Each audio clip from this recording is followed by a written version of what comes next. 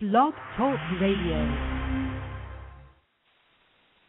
What's up, Rams Nation? Welcome to another edition of Turf Show Radio. We're coming at you for the first time since the Rams season ended. We got a lot to talk about. This is Van Ram. With me, as always, is 3K. 3K, how you doing today? I'm here, man. I'm making it. You're here. You're making it. I'm like Terrell Suggs, brother. I'm everywhere at once, and at the same time, I'm nowhere. It's a difficult life to lead, but doing my thing. A ghost to most. Yeah. I mean, it's almost a Schumerian. Is that the right adjective? What is Schumerian? Schumerian. It's a I don't know. Schumerian. Yeah, it's a Schumerian lifestyle I lead. So trying to get settled in, trying to get things in place. Kind of like the Rams, man. There's a lot of stuff we're talking about. You would think for the off season, for a team that didn't make the playoffs, we wouldn't have that much to talk about. But a lot of good stuff. A lot of good stuff to get to in this hour, I'm assuming. It is. Shit is bumping lately, and it's crazy, all the stuff we got to talk about. And I'm going to tell you what, 3K, we've had a week layoff. We need to, catch our breath a little bit from the season. And, the folks out there understand we put in a lot of long hours, a lot of time with the TST during the season. It was nice to have a little break last week, but I'm telling you what, I am ready. I'm maybe as excited as I've ever been for an edition of Turf Show Radio. And I'm predicting this is going to be the most soulful episode of Turf Show Radio in the history of Turf Show Radio, 3K. I saw that prediction, the soulful. I'm interested to know what that means, man. I feel like I'm on like Biggest Loser, where you drop that hint, this is going to be a big night, and everybody goes, oh, what does that mean? I don't know what that means, soulful. I don't know. Are you gonna eat my soul? Are you a soul eater? No. Here's the deal. I was taking the dog for a little afternoon walk today. I was thinking about some Turf Show Radio topics. Anytime a story starts with I was taking the dog for a walk, hide the kids, everybody. Shit was popping up on my iPod, and I'll tell you what came up. James Brown, Night Train, came up on the iPod. Classic. Man, I don't know who wrote the song, but he's from St. Louis. I do know that. And I just thought, man, this is going to be all aboard for Night Train on today's edition of Turf Show Radio. All aboard for Night Train. I never would have guessed, man. I never would have guessed. That is I'm a big James Brown fan, so I can always get down with some James Brown references. Absolutely. And, St. Louis is a soulful place. Miles Davis, home of Miles Davis. Now, all the soulful people got the hell out of town when they could. I understand. Chuck Berry came back, but, everybody else beat feet to the jazz clubs back in the day, but we're picking it up. We're taking it forward today on Turf Show Radio, 3K. Let's do it, man. Let's do it like Night Train. Let's take it all across the country. San Francisco. All aboard the Night Train. Well, man, 3K. A couple big things hanging out there. The hanging chads, if you will. You want to go ahead and start with the offensive coordinator, or do we need a slow build up to that? I think we might as well get in it. It seems like that's been obviously the biggest trending topic. With Shurmur leaving, McDaniels and Childress kind of hanging above us. I think that's a good place to start. The biggest issue with this is how do we attack this? How do we discuss this? I don't know. And I'll give you all the credit in the world, man. You have discussed it as well. You've I think poured through the subject matter as well as anybody could, and yet I still don't feel like I know anything more than I did, a week and a half ago. Well, there's really not that much to know. Here's where I would start it with. Were you surprised that Pat Shurmur was a head coaching candidate and then got hired for the job? I was.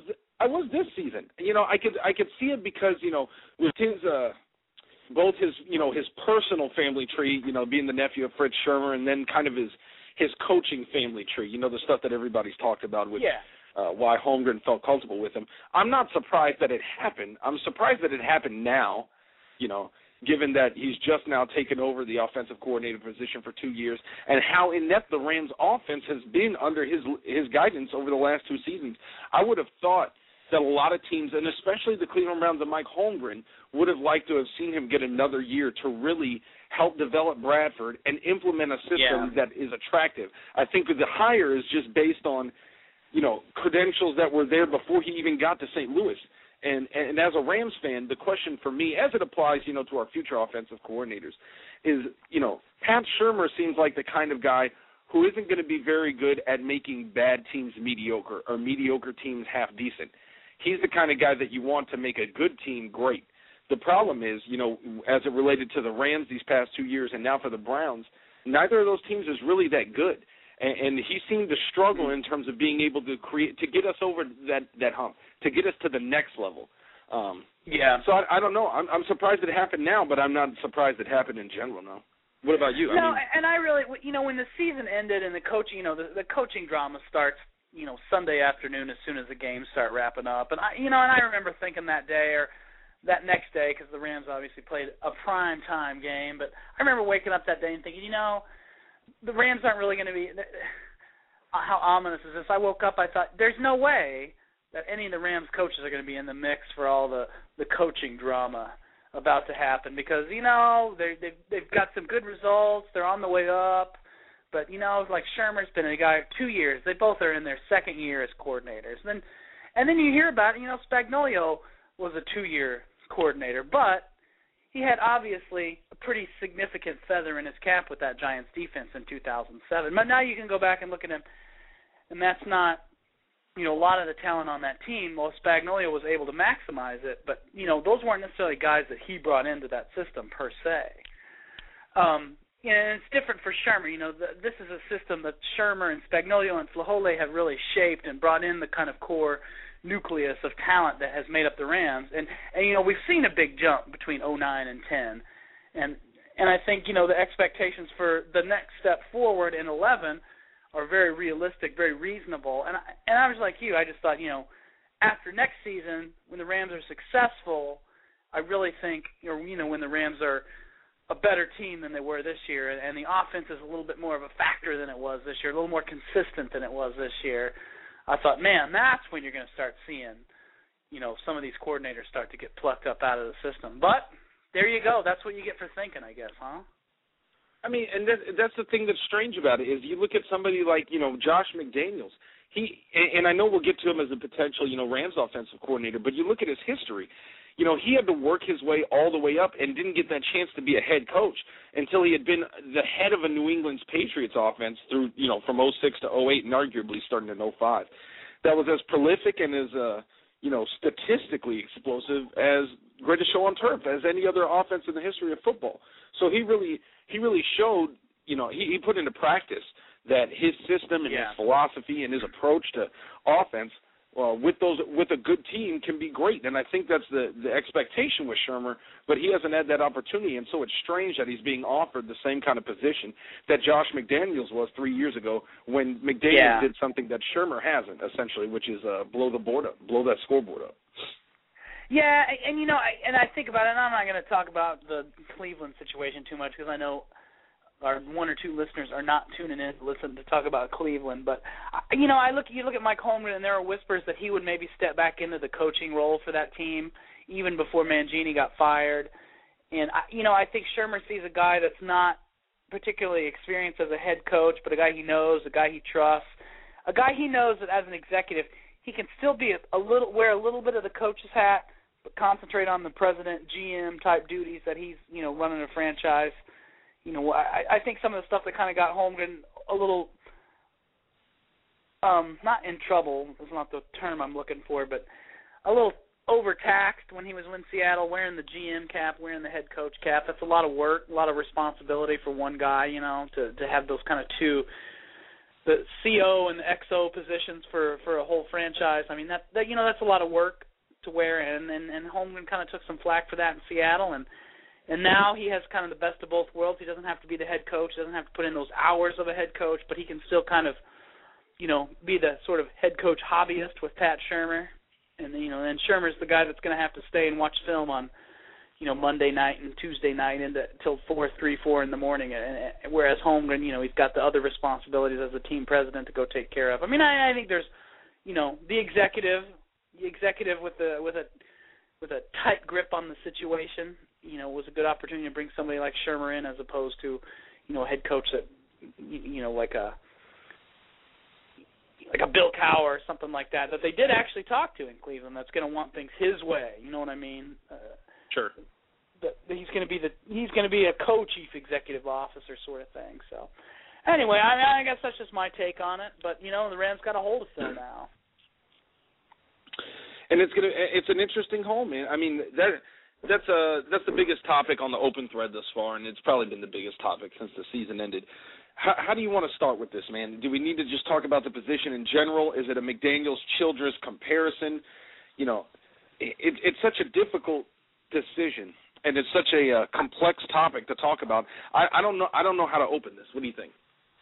Well, I guess before you get into the personalities of it, I think the biggest question, I guess, that people are, the pundits, the chattering classes, and the fans, the fans have been talking about lately is the impact of a transition on Sam Bradford. First of all, stay with the West Coast, don't stay with the West Coast offense. How much of an impact is that going to have on? You've got a young quarterback in Sam Bradford. Great rookie season.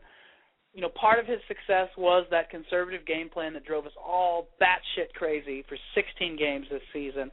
But, I don't think you would have had him set the record number of completions had you, and that's not necessarily what they were playing for, but, they were playing in a system to give the kid some success in his first year and not put too much pressure, not overload these guys with things, and then to compensate for areas like wide receiver, tight end, where they just didn't have that kind of consistent game-breaking talent that could open things up, for a quarterback, for the whole team, for the whole game. So I guess the place to start for me is the transition. How dependent on success, because the Rams have to win in 2000. If there's football in 2011, the Rams have to win. 8-8's not going to be good enough this year. We've got the building blocks in place. You've got the nucleus in place. And it's a talented group of players with Sam Bradford, Steven Jackson, Roger Saffold, Jason Smith. You got a lot of talent on that side of the ball that's ready to go, and the expectations are upped for these guys next year. 8-8's not going to be good enough, barring some catastrophe or something like that. 8-8 is not going to be good enough. So I guess that's the big question. And before you even get into the personalities reflect the question. Brad Childress, West Coast offense guy. Josh McDaniels, a little bit different system than that, a little more of a spread, something probably that's going to be more of a hallmark back to the greatest show on turf type offenses than it is anything else. But, what's best for Sam Bradford? What's best for those young guys on the offense?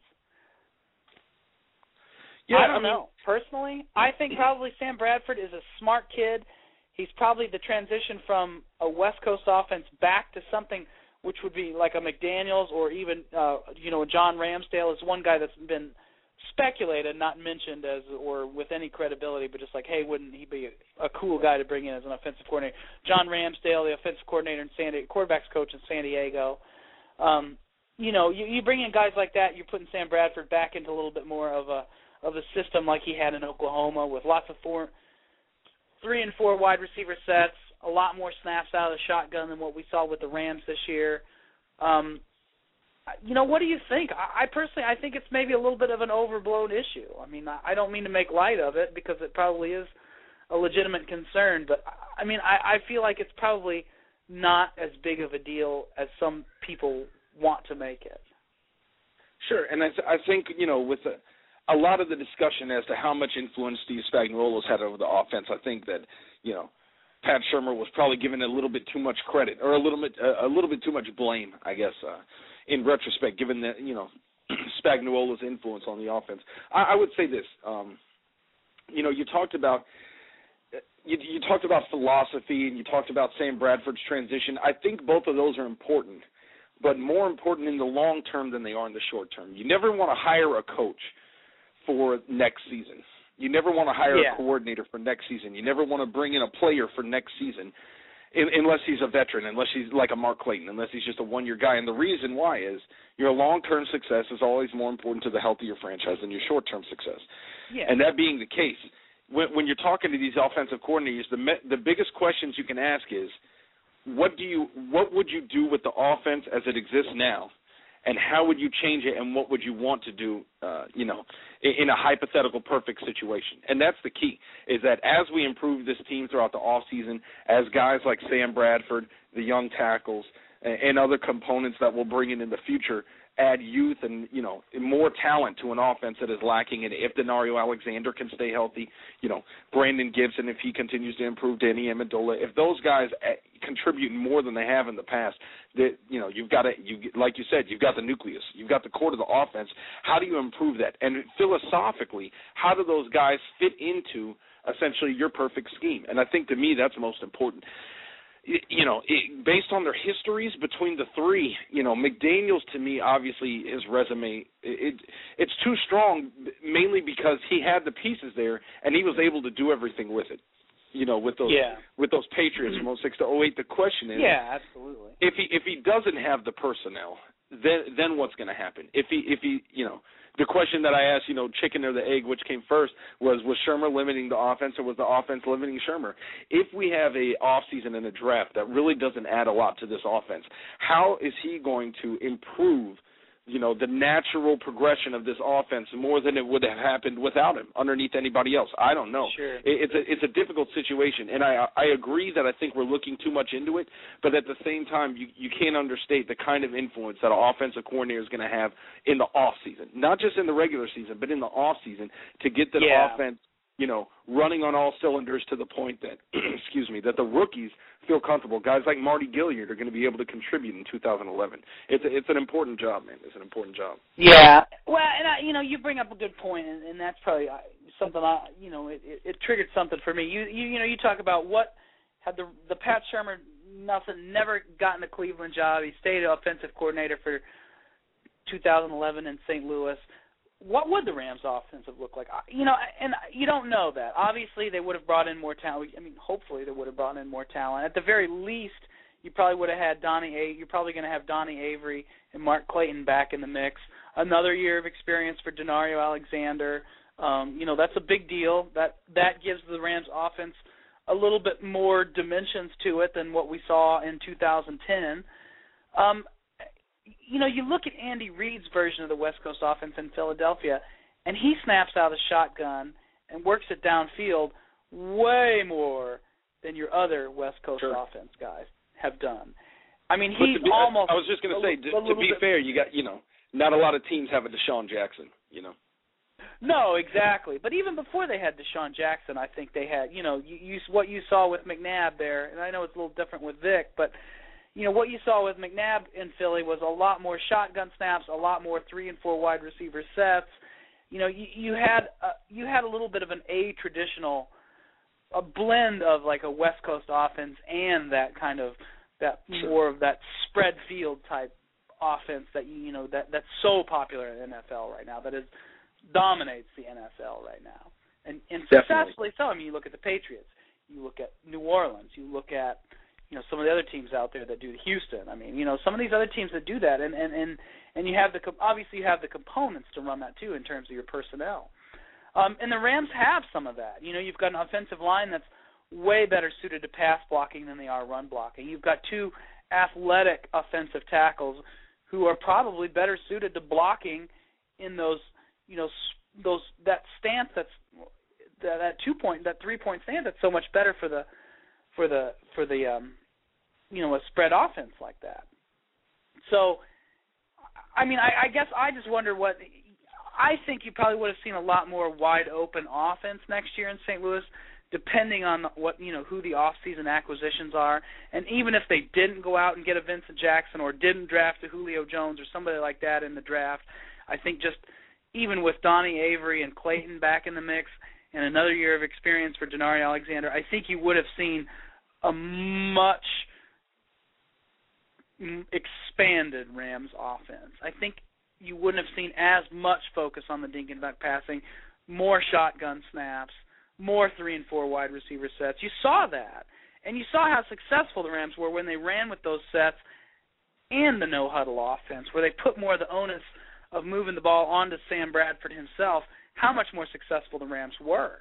I mean, and that's consistent with someone like McDaniels in particular, but you go to a guy like Ramsdale and some of the other guys, like with that NFL version of the spread offense you see, the Rams had success doing that stuff this year is what's kind of interesting about it. Sure. I mean, those are all great points, man, and you can't rebut any of them. It's just gonna be one of those things that I think in hindsight it all makes sense, and like so many other things. But now trying to predict where this offense is going and who's going to lead it, it's difficult to say. But I know somebody who can help us, and that's a caller, Van. Oh, a caller can help us from the 530 from the 530 area code. What's going on? You're on Turf Show Radio. This is the Knox fan. Knox fan, what's up, man? Yeah. Well, all the old Knox fans are gone, and my son took over the helm, and but he's got to stay in school and study, so he passed it to me, and I'm just kind of getting into football, and particularly TST here because I was threatened in the will that I just have to. I got to do the TST thing, but it's gotten really good here the last few months or so. So, well, thank you. Well, I'm really not that up on football, so I had to go back to last season and read all the posts on TST back then, and I see that Grandpa was pretty active. So I just thought I would call in and just say howdy. And say that you guys are doing a great job. I'll tell you that. I've read all of the other teams'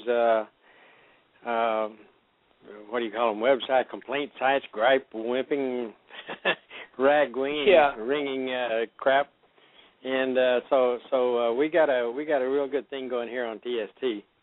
So I just want to congratulate all of you. I haven't read all your articles from a couple of years ago, but sounds pretty good.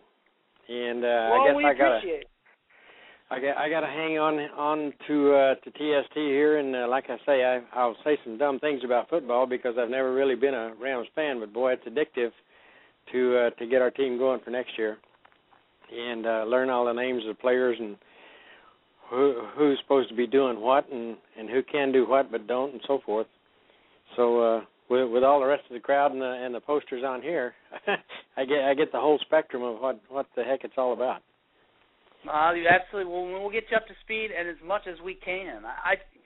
And we're glad to have you on board. Stick around, and you might want to go back and check out. That's a lot of reading over the last couple of years, and you might save yourself some time. Go back, pick up the annual. You can. You just probably have to search for it. I couldn't tell you exactly where it's at, but. Pick up that'll give you a good, nice overview from the last season, and we're going to be putting out another one this year, and hopefully that will give you, get you up to speed and ready to go for 2011, man. Yeah, well, I'm trying to learn what pro football, NFL is all about, and reading back, I'm finding out who the rivalry are and why I hate the Seahawks and why I really hate the 49ers, and. But see, they're good for weight loss because every time I read something about the 49ers, I got to go to the bathroom. There you go.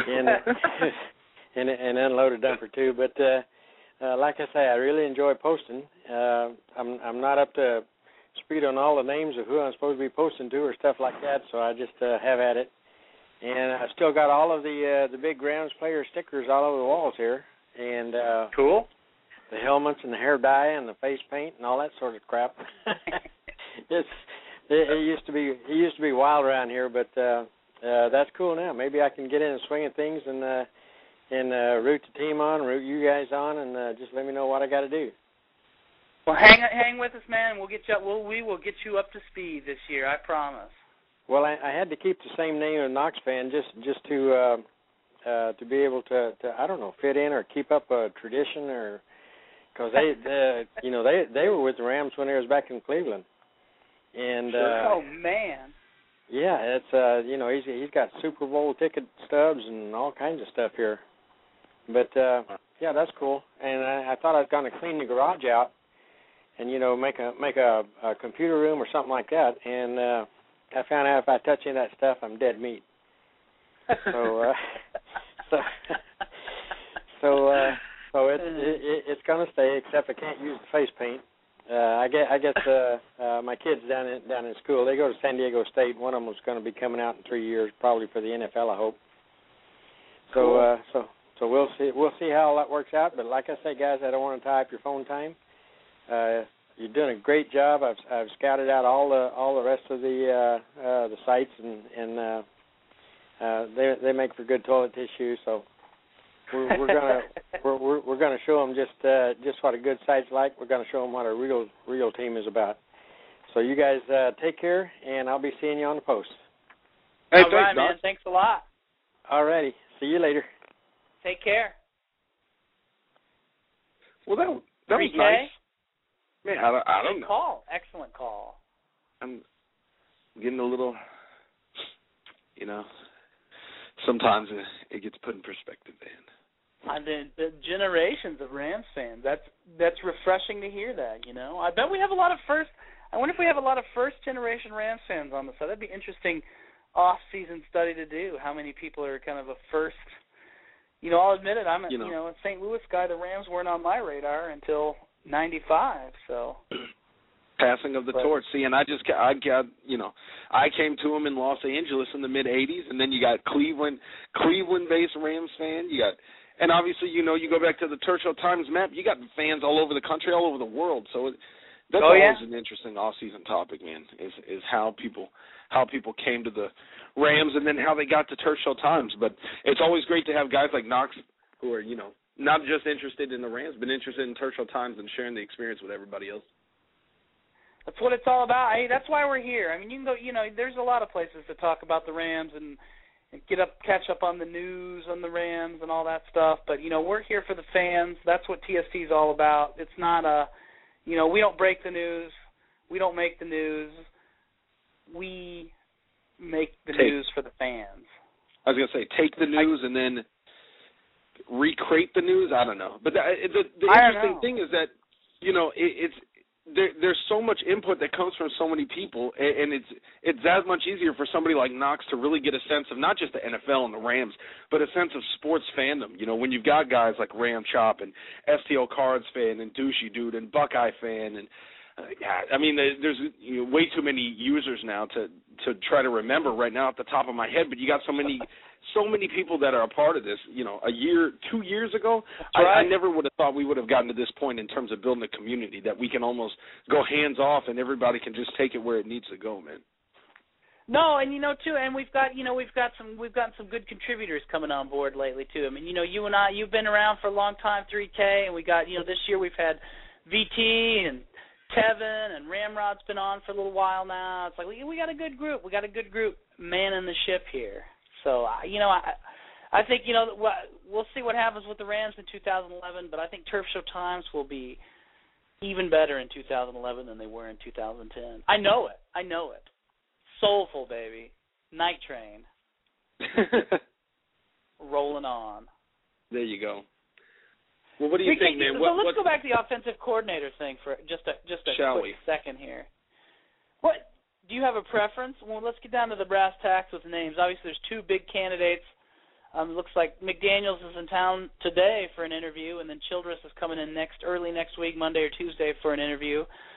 Some other names have been mentioned, but right now those are the only guys that are scheduled for interviews, and you're not exactly going out on a limb to say that they are the two favorites for the job. So 3K, who gets you excited here? If it's who gets me excited, it's McDaniels. Because of what he was able to do with the Patriots. The question that I have is, what can he do with a roster that's not as well built? By the time he got to the Patriots in 2001 as just a personnel assistant, they had already gotten to the Super Bowl. They were rolling up on the way to the Super Bowl in 2001.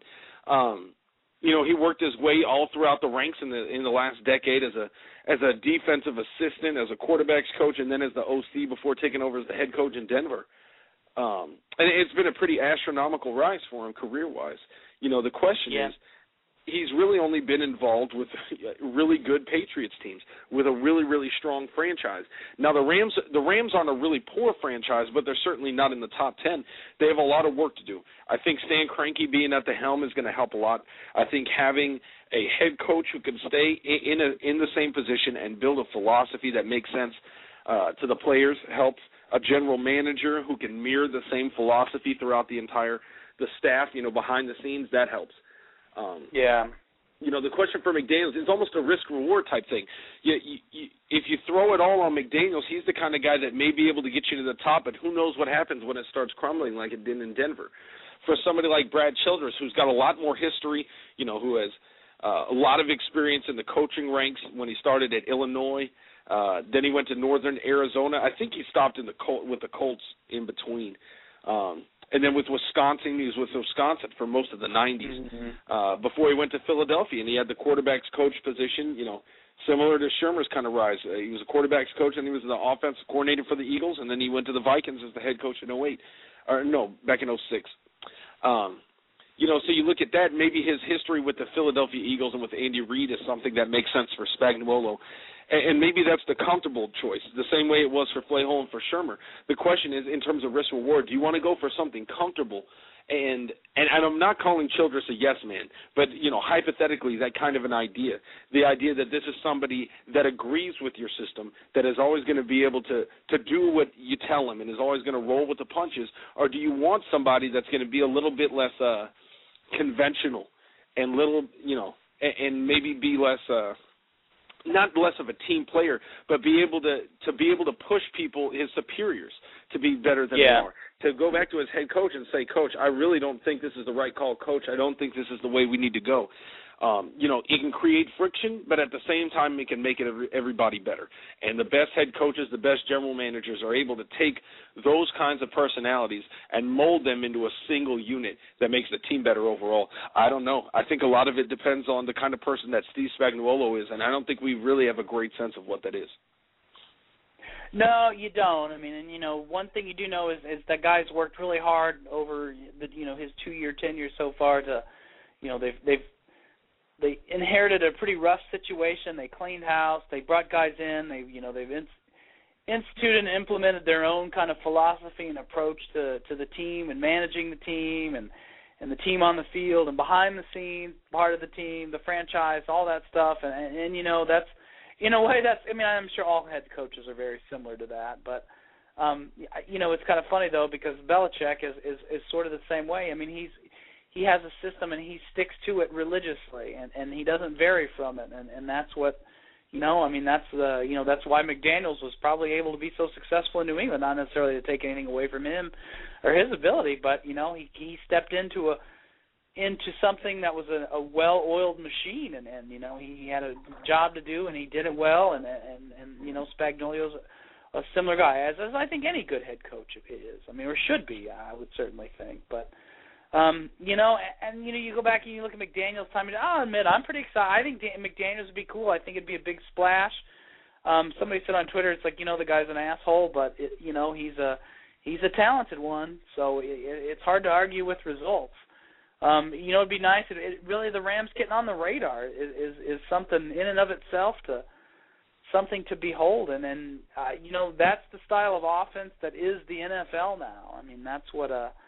That's what seems to be working nowadays, and that seems to be the way the league has evolved, and I know that'll evolve and change again as time goes by, but that's the direction that the league is moving in, and we'll see what happens, but we'll see. We'll see what happens. I don't know. It's a tough call. It's a tough call.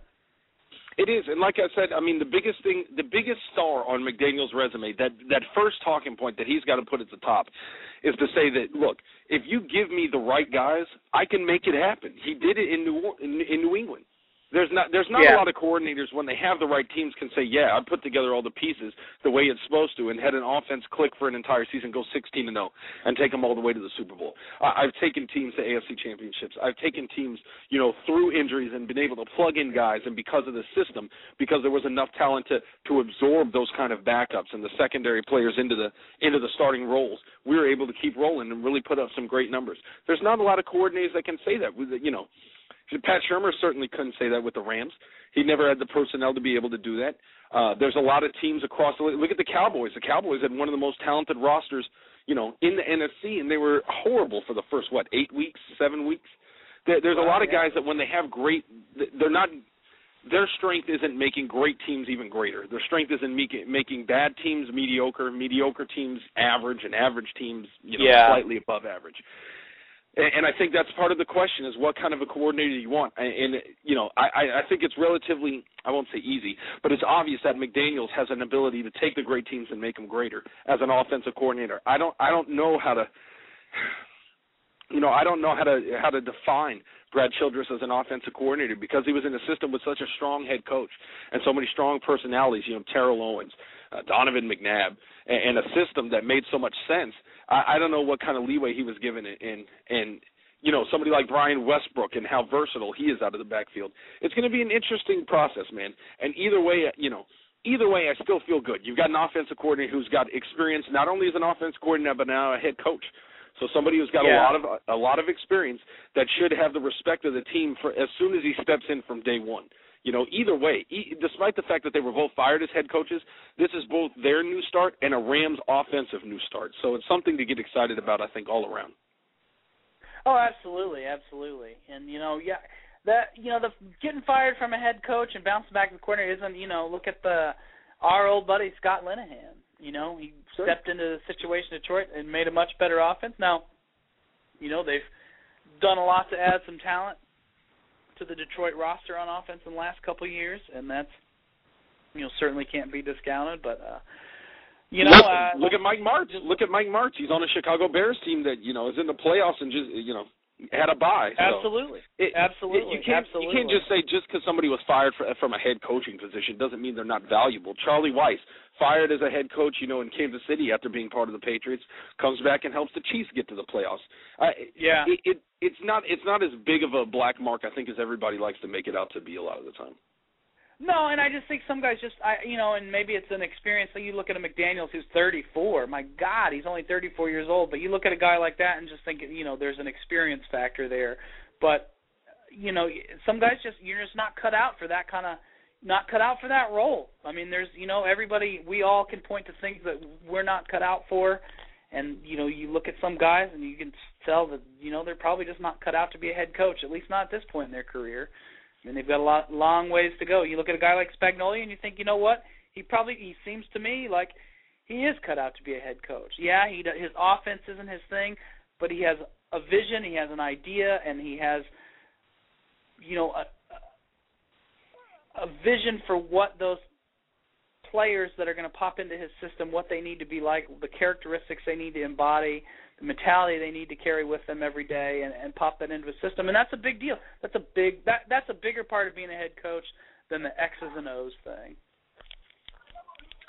Couldn't agree more, man. Couldn't agree. And I think he's done a great job in the first 2 years. This is going to be an interesting challenge for Spagnuolo either way, because now, unlike Shermer or Flavel, he's going to bring a person in who knows what it's like to be at the top. And I'm not going to say that he has to get him to fall in line, but he's got to be able to manage an offensive coordinator who you have to feel is what's a good way to put it?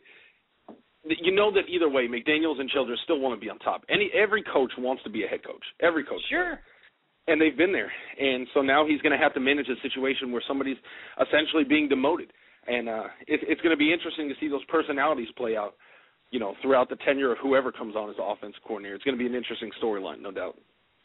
Yeah, and then that'll be the key, and that'll be the thing to watch, I think, throughout the interview process. I mean, whatever you can kind of pick up between the lines, and you know what the talking points are when they do announce a decision, they make a decision, because you know, Spagnuolo and Devaney have been all about player personalities with personnel. I mean, it's, you know, they didn't vet Sam Bradford for his ability; they vetted him for his head. I mean, they vetted him for who he is and who he could be and how he approaches that.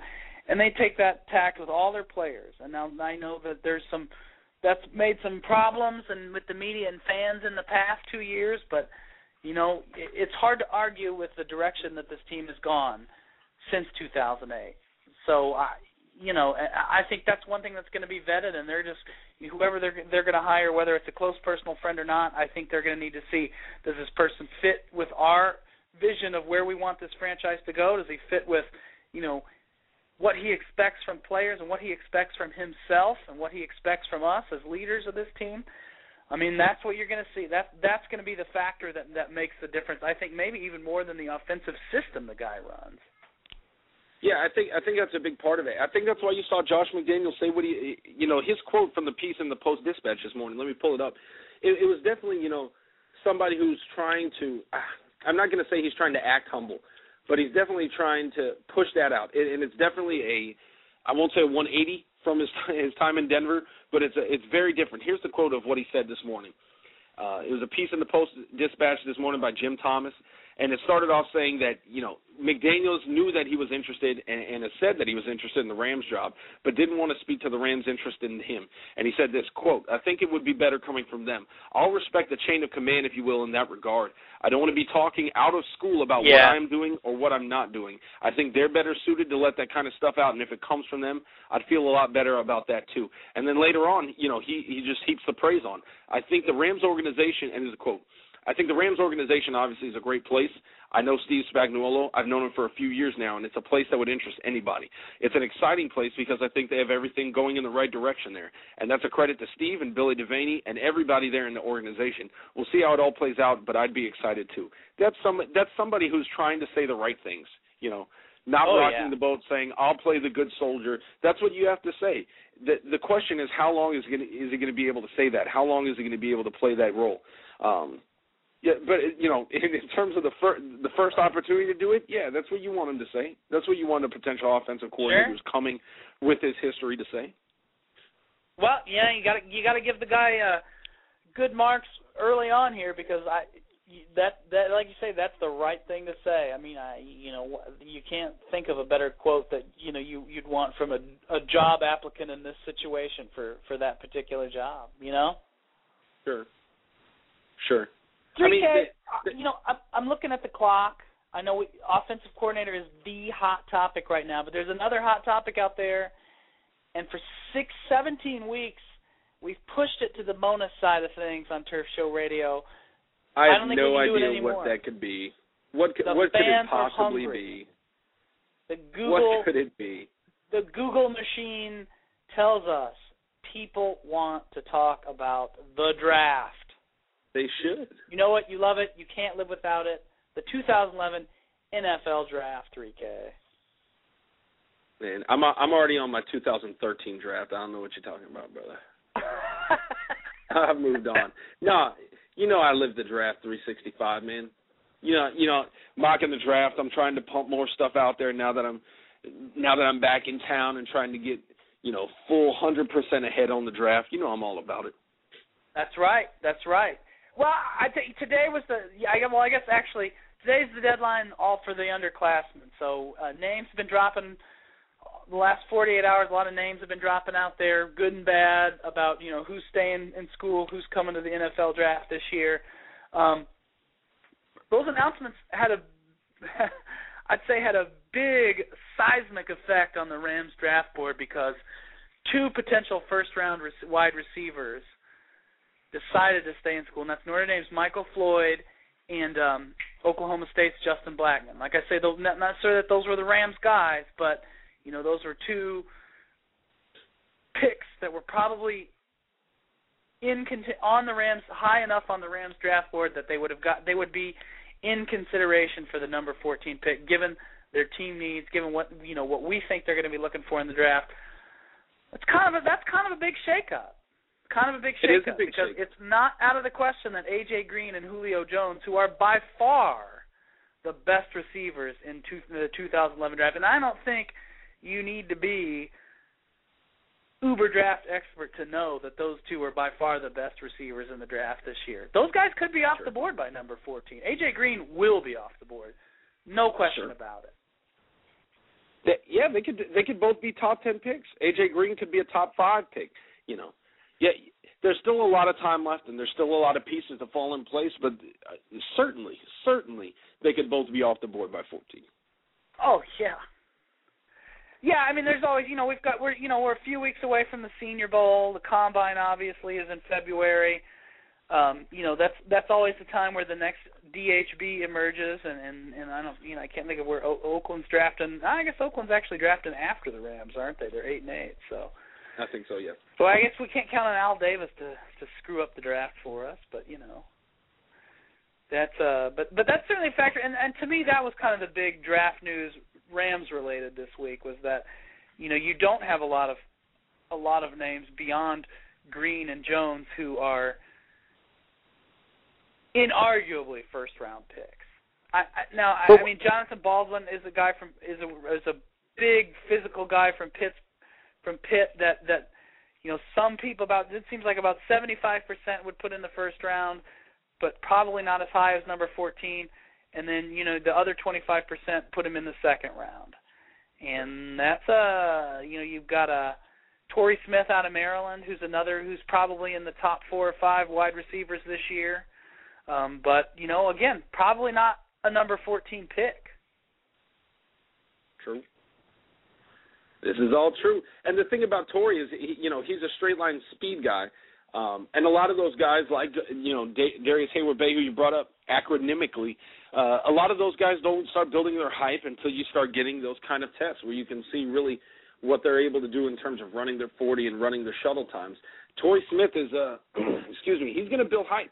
I saw one big board earlier this week that had Torrey Smith above John Baldwin in terms of their junior wide receiving class. Randall Cobb as well was involved above Leonard Hankerson coming out of Miami. So there's still a lot of things that are going on, and the speed game is always going to play a big factor, and you really don't get a sense until everybody's playing by the same rules in terms of checking their speed. So it's going to be interesting to see how much of an effect that has on the conventional wisdom. At the same time, as it relates to the Rams, I still think the wild card for that kind of a role, for a downfield speed guy, is Donnie Avery. If he comes back healthy and he can still stretch the field, how much value do you have to put on a speed guy? Now, Julio Jones is going to have nice downfield speed. He could finish out in the 4.4s. Him and A.J. Green pretty much have the same end-line speed. They're both about 6'4", both about the same weight, about 217, something like that. But you know, neither of them are burners. Neither of them will come close to, you know, Jarrell Jernigan out of Troy. Neither of them will come close to Torrey Smith out of Maryland. So, you know, if you're looking for a speed guy, A.J. Green and Julio Jones are not the options. They're more complete packages. So it's going to be interesting to see, you know, what the feeling is on Donnie Avery, how that affects their approach to wide receivers. If there's a free agent move, and obviously, you know, we haven't even brought up the CBA. We've got about 2 months. The only things that are certain in terms of what's going to go down without a CBA are, you know, the draft-related stuff, combine, any kind of scouting issues, and then the draft itself. Anything other than that is still up in the air. So if there isn't a CBA in place, people who want to see a free agent or trades, all that stuff's going to have to wait. The only real option you have is the draft. I think that could play a big issue. If the CBA doesn't get resolved until after the draft, there's going to be a lot of people who could have filled needs through free agency maybe beforehand that aren't able to. And that's going to be really interesting. So I don't know, man. It's going to be a fun next couple of months. That's a wild card. Well, you know, and that affects the offensive coordinator thing a little bit too, whether or not they get the deal done in time early March so that they can start having off-season practices for that sort of thing. But you know, the draft is going to be there no matter what, so that's good for us. But you know, it sure makes things screwy to have that CBA thing hanging over your head. But you know, I don't know. I mean, you know, there's some interesting names out there on the free agent wire for wide receiver too, and depending on kind of what happens with the CBA, I mean, if they can get it resolved in time and you get your kind of normal free agency period before the draft, it'll be interesting to see what the Rams do because, you know, they've had interest in Vincent Jackson this year. Now, the Chargers could easily bring Vincent Jackson back. I mean, maybe they don't want to mess with it. Maybe they do. But if they bring Vincent Jackson back, they're probably not likely to bring Michael Floyd back. Now, if they bring Michael Floyd back, will they do both? Will they do both those guys? I mean, those are a couple of the big names out there. I mean, Sidney Rice, Steve Smith from the Giants, though, I mean, I can't see the Giants not re-signing Steve Smith, but, you know, we'll see. A lot of the big-name free agents usually don't actually ever wind up in free agency because of franchise tags and you know, the urgency for teams to get deals done. But, you know, all that's up in the air right now. So it's hard to factor that in. So, you know, in terms of the draft and sticking with the draft, 3K, you know, I guess it's something we've talked about on Turf Show Radio a lot before. It's something we've, you know, mentioned on the site briefly recently is that, you know, without a Julio Jones or A.J. Green on the board for the Rams at number 14, you know, I think then you start looking at the middle to later rounds of the draft where you maybe find a small school guy with talent like Vincent Jackson, for instance, or you know, maybe a guy like Mike Williams last year who has some red flags, but obviously is a talented guy. That, you know, but the red flags, the DUI in his case, that keep him out of the first round of the first or second round even of the draft.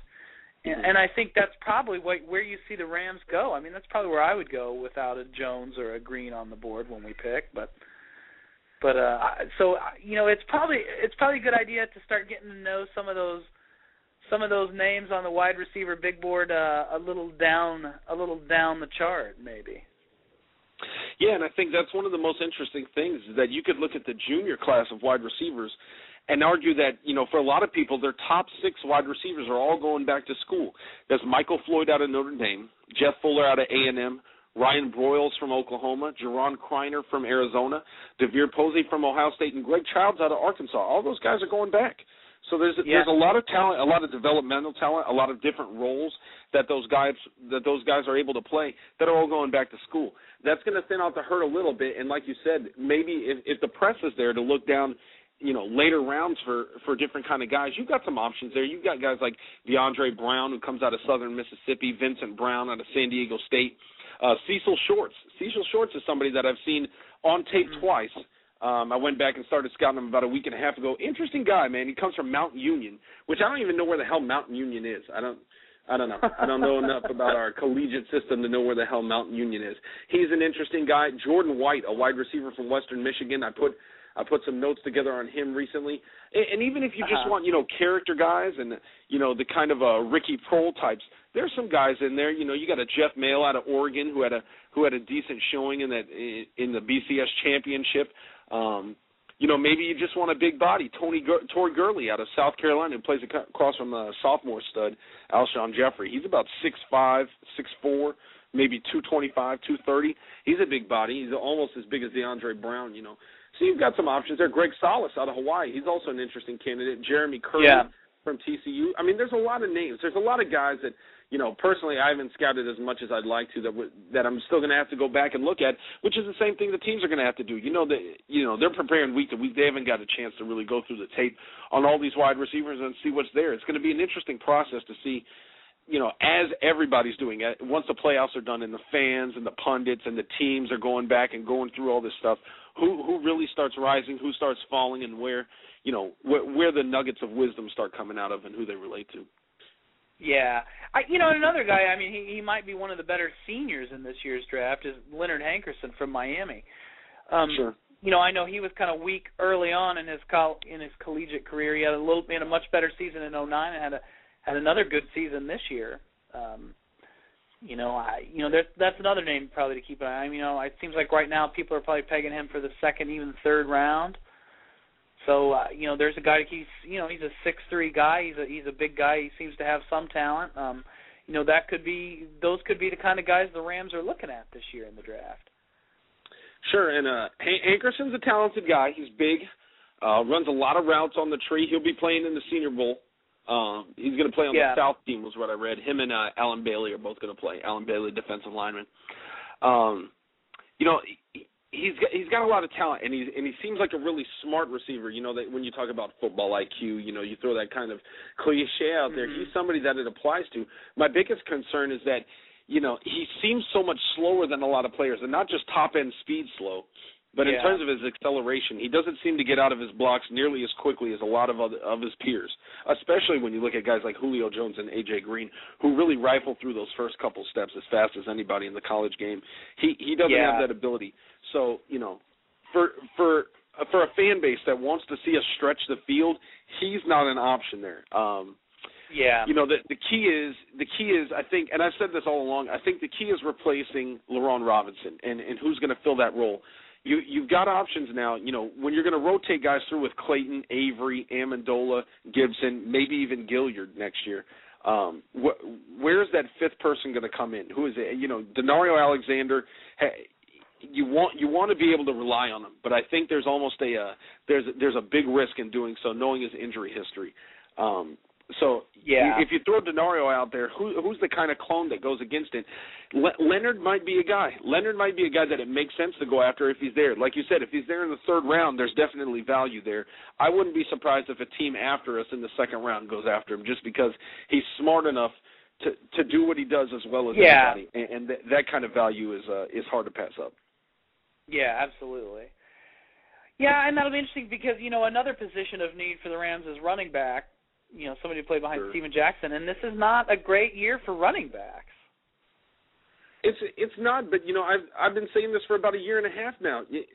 People who are looking for all-around running backs are looking at the wrong position. The value for a running back in the NFL has fallen more than any other position in the last decade. I mean, look at Steven Jackson. Steven Jackson is as good as any running back, pound for pound in every facet of the game as anybody. And look how much we used him in that last game in Seattle. There's just not a lot of value for running backs. I think the key is to get that change of pace guy. And there's been a lot of names that people have thrown around: Jacquizz Rodgers, Ryan Williams from Virginia Tech, Jordan Todman out of Connecticut. Oh, man, who was it somebody threw out a couple days ago? I don't remember who it was. Vereen, I've heard Vereen.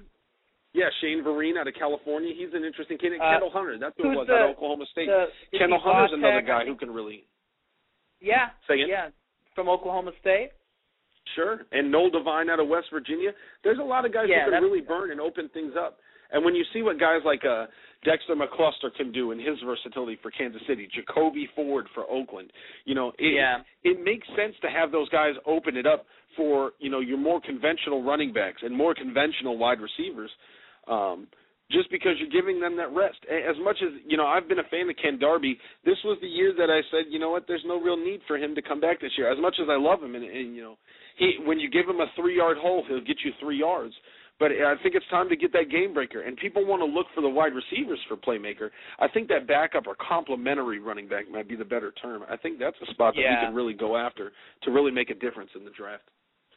Well, that's an interesting position tying it back to the offensive coordinator conversation, too, because you look at the New England McDaniels type approach to running backs, and that makes it, even more, opens up more possibilities because then you start talking about a specialist and what kind of attributes does this guy bring is able that maybe Jackson doesn't, or maybe that's a nice change of pace from Jackson, like you said, that fits that kind of model of the 2- and 3-headed running back system where the carries are down for each, but they all play a pretty vital role from game to game, matchup to matchup. Another name that's kind of interesting because he's probably a guy that's there in the third round, depending on how things shake out, is Oklahoma's DeMarco Murray, and I just bring it up. He's not a speedy guy. He's not that speedster, so he isn't the first thing that pops into your mind in what maybe the Rams would want for a complimentary back to Steven Jackson. But he is a hell of a pass catcher. He does seem to be a really good receiving type option at running back for me, and I'm saying this as definitely not an expert on the draft, but someone who's seen some Big 12 football because of where I live here, and so there's a guy that's not maybe the guy that you'd want to be your franchise running back, but a guy that probably has a decent future as a complementary part of a 2-back system in the NFL. I mean, there's a lot of things like that out there. No, he's a good name to throw out. And the thing is, I think his value is going to be in the second round, almost like a Leonard Hankerson, end of the second round, top of the third, because he's smart and he's experienced. He's been in big games. He's played in big situations. He's succeeded in big situations. But like you said, his biggest knock is his agility, his acceleration. He doesn't have bad top-end speed. He could break. I could see him breaking 4.5 because of his top-end speed, but he gets out of those blocks real slow compared to a lot of other running backs of his size and his top-end speed. Somebody like Mark Ingram, who's maybe a bit shorter and maybe a bit, stouter, a bit thicker in the hips. But Ingram's got a lot more acceleration than DeMarco Murray has, and I think that's what makes Ingram such an explosive back. That people always look at him and say, "Wow, how does he do that?" And the thing to me, when it comes down to complimenting Steve Jackson, and I know we're about to go into the overtime, so if you're listening live, thanks for listening. Thanks for all the comments on the thread. Thanks for the call, Knox. We'll keep it going, man. And you can always listen. You can always listen in afterwards. Download it, throw it on your iPod, whatever. Absolutely. when we're talking about running backs, I think the biggest thing is to get somebody smaller and shiftier. If you're looking for a power back, Steve Jackson's still one of the best all-around power backs in the league. I think the Rams would just be better served, somebody in that kind of a Noel Devine mode, a Jeff Demps who will be coming out of Florida next year. Somebody like that's small, and you can't really rely on him down after down after down, but you can throw him in there on a second down. You can throw him in there on a first down, after moving the sticks, and allow Steven Jackson to get that breather and really keep the defense on edge when you have a young guy with so much speed. That's where I think the Rams would be best served. I wouldn't be surprised if Noel Devine gets his name called by the Rams in the 3rd or 4th round this year. Yeah. There's a lot of draft talk to go through, K. If you like the draft, this is prime time for you these next 3 months. You know it? It is, man. It is. And that's the thing. We haven't really even gotten into it at Mocking the Draft because we're waiting on everybody to finish declaring. I know Jeff Fuller's going back. I still haven't seen if Justin Houston, a kind of a defensive end outside linebacker hybrid, I don't know whether he's going back or not. I didn't see his declaration because I'm still kind of paying attention to Ravens Steelers. But I guarantee over the next 3 months we're going to have some cool stuff coming down the pipe for Churchill Times and SB Nation as a whole. More stuff from the prospect playbook. I'm telling you what, man, we got a lot of Rams fans over there Mocking the Draft, brother. We got a lot of Rams fans. I know. Well, I mean, when the whole raison d'etre for your franchise for the last 4 years has been draft picks, then you build followers that way. I mean, I'll tell you right now, the business side of the ledger for Turf Show Times, we built our community on the draft, and we made it even bigger with a little success the last couple of years, with the last year with the Rams, and it stuck. But it's the hardcore fans that turn out for the draft, and this is, like I say, this is Christmas and New Year's and 4th of July all rolled into one right here if you're a draftnik. If you're a hardcore football fan, this is for you these next 3 and 4 months. It's when the season starts, man. You get to go back and go over some tape. I've gone through a lot of tape. This last week I was out of town. I was in D.C., but before that and even the last 2 days since I got back, it's been a lot of tape. I'm putting together the next prospect playbook. I'm not going to drop any names, but it's going to be another one that makes sense for the Rams. The last one was on Julio Jones.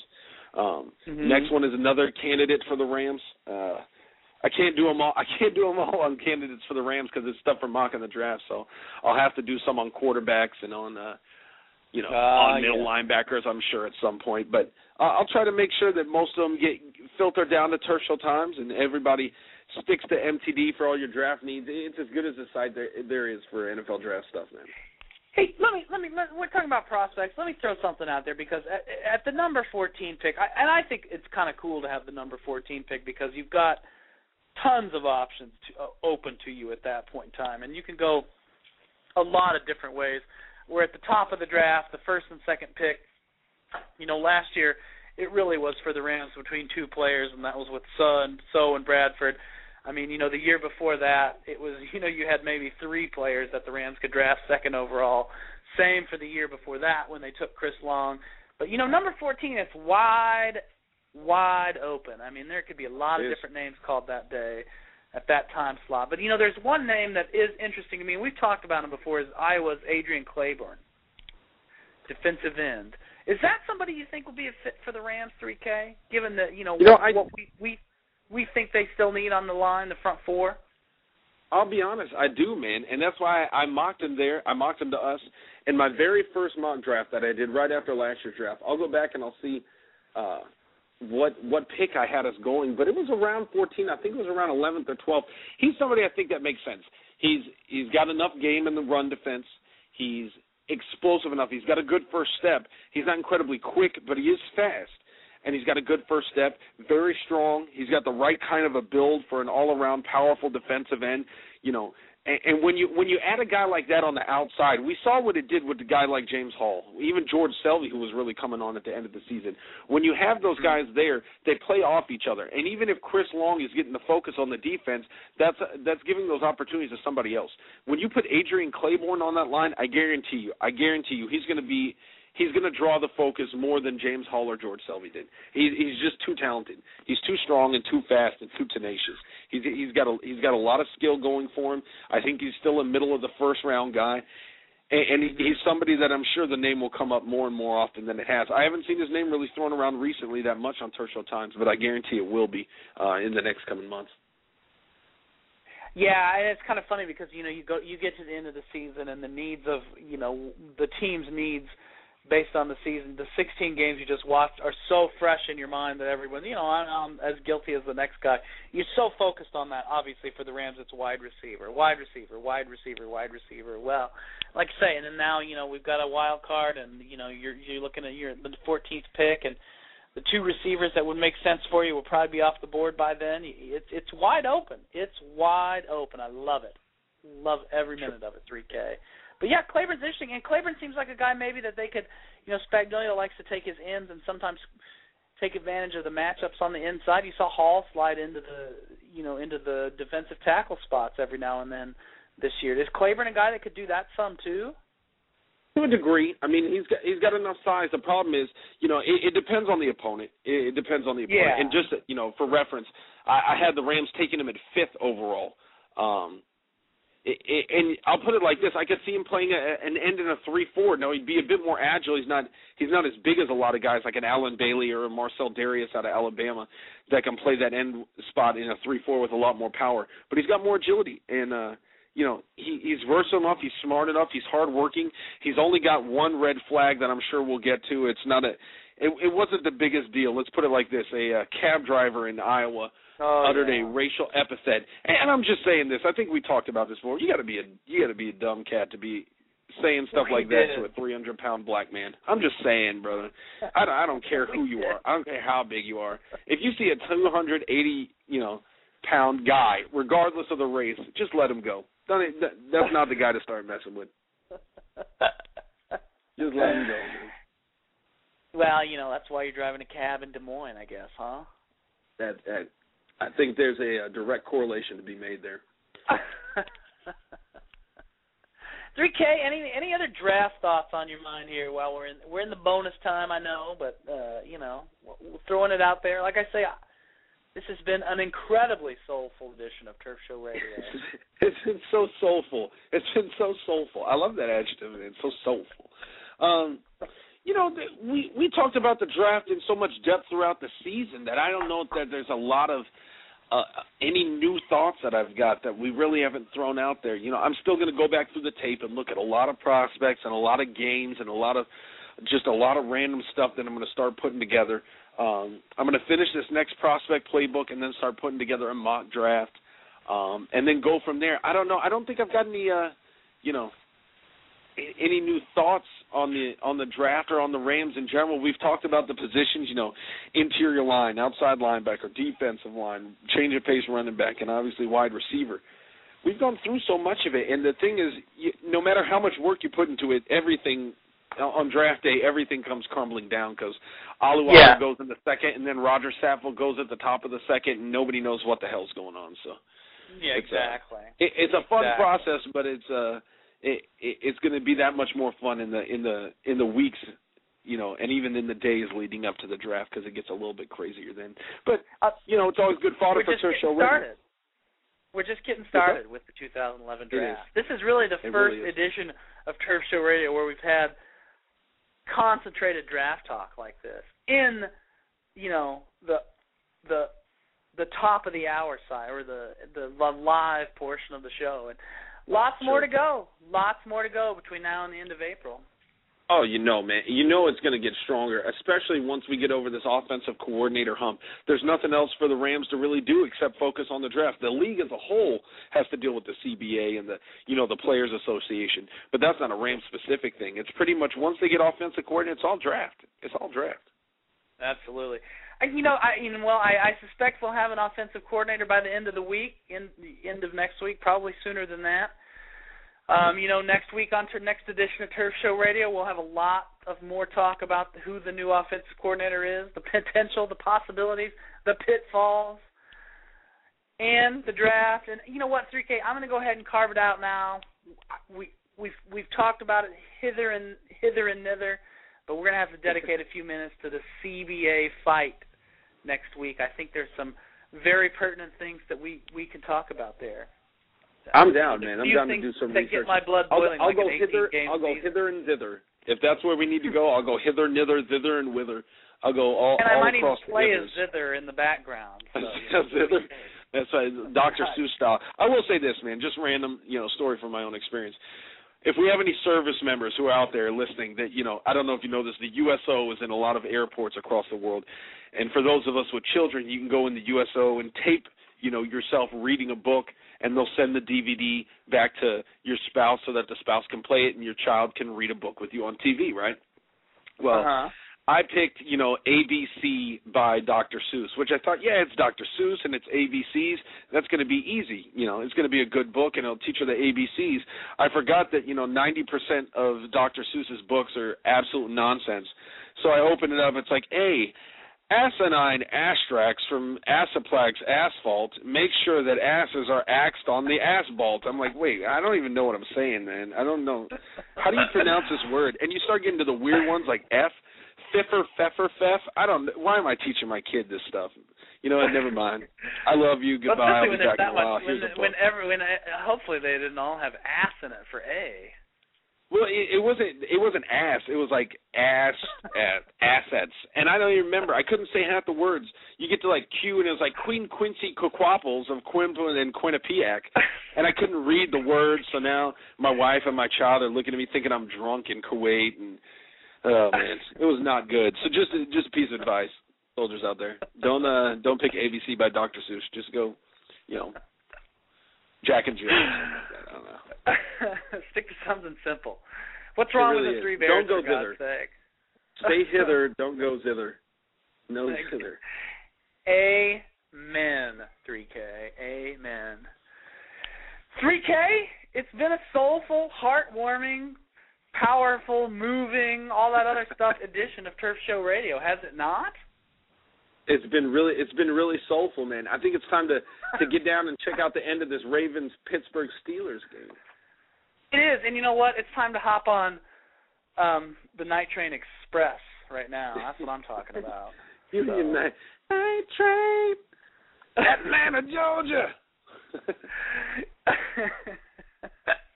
There you go, man. Very soulful. Hey, I would sing, but you know what? But my singing's worse than my pronunciation, so I will spare everybody the details. Your singing worse than the pronunciation. That's scary. Oh, we may have to open up Turf Show Radio with a special Springfield Idol version of Van Ray, man. The last time somebody caught me singing in public, I forget what I was singing. Oh, I know what it was. I was listening to Fugees. I was singing my version of Lauryn Hill, and I think people thought I was just some racist asshole, and hey, I'm just a bad singer. I'm not a jerk. I'm not a racist. It has nothing to do with that. I'm really just a terrible, terrible singer. Don't beat me up. I have to do the pronunciations. I have to say Ashimago Otagwe. I have to throw those names out in this business, but I don't have to sing, and by God, I'm not going to. Oh, man. See, there you go. If there's ever been a motivation for Turf Show Times to get together, I think it's to get Van Ram to sing us into the playoffs for 2011. Good stuff, Well, man. You know what? Enough Night Train Express, and I'll sing, that's for sure. There you go. Does anyone drink that anymore? Surely not. I don't know. I tried it once, and I pretty much passed out by smelling it, in my early days of alcoholic exploration. I can still say with confidence it was the worst hangover I've ever had, and that's saying something. Let me tell you. You have to have pretty much killed off half of your liver to even attack the night train with any confidence. You've got to be a man with different skills than I have. I just don't have the skill set. Yeah, there's a lot of things I would buy with the pennies I could scrape up in the house before I would buy Night Train at this point in my life. I can tell you that. So, 3K, it's been good as always. It's good to have Turf Show Radio back on the air. It is good stuff, and I'm sure as we get closer with more stuff from me coming on the draft and stuff from CBA coming from you and a community that's ready to go, maybe we'll get some guests for Turf Show Radio. It's going to be a fun off season. It is 3K. And with that, I'm going to leave it 3K. Parting words. I don't know. Can we say go Rams? Go Rams in the draft. How about that? That'll be my new off season. Go Rams. Go draft.